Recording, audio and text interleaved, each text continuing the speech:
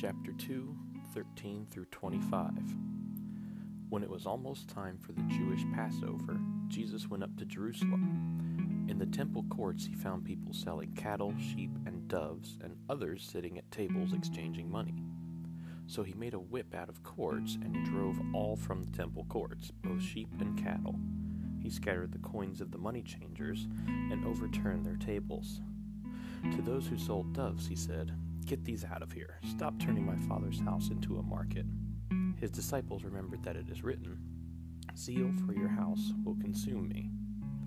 The Jews then responded to him, "What sign can you show us to prove your authority to do all this?"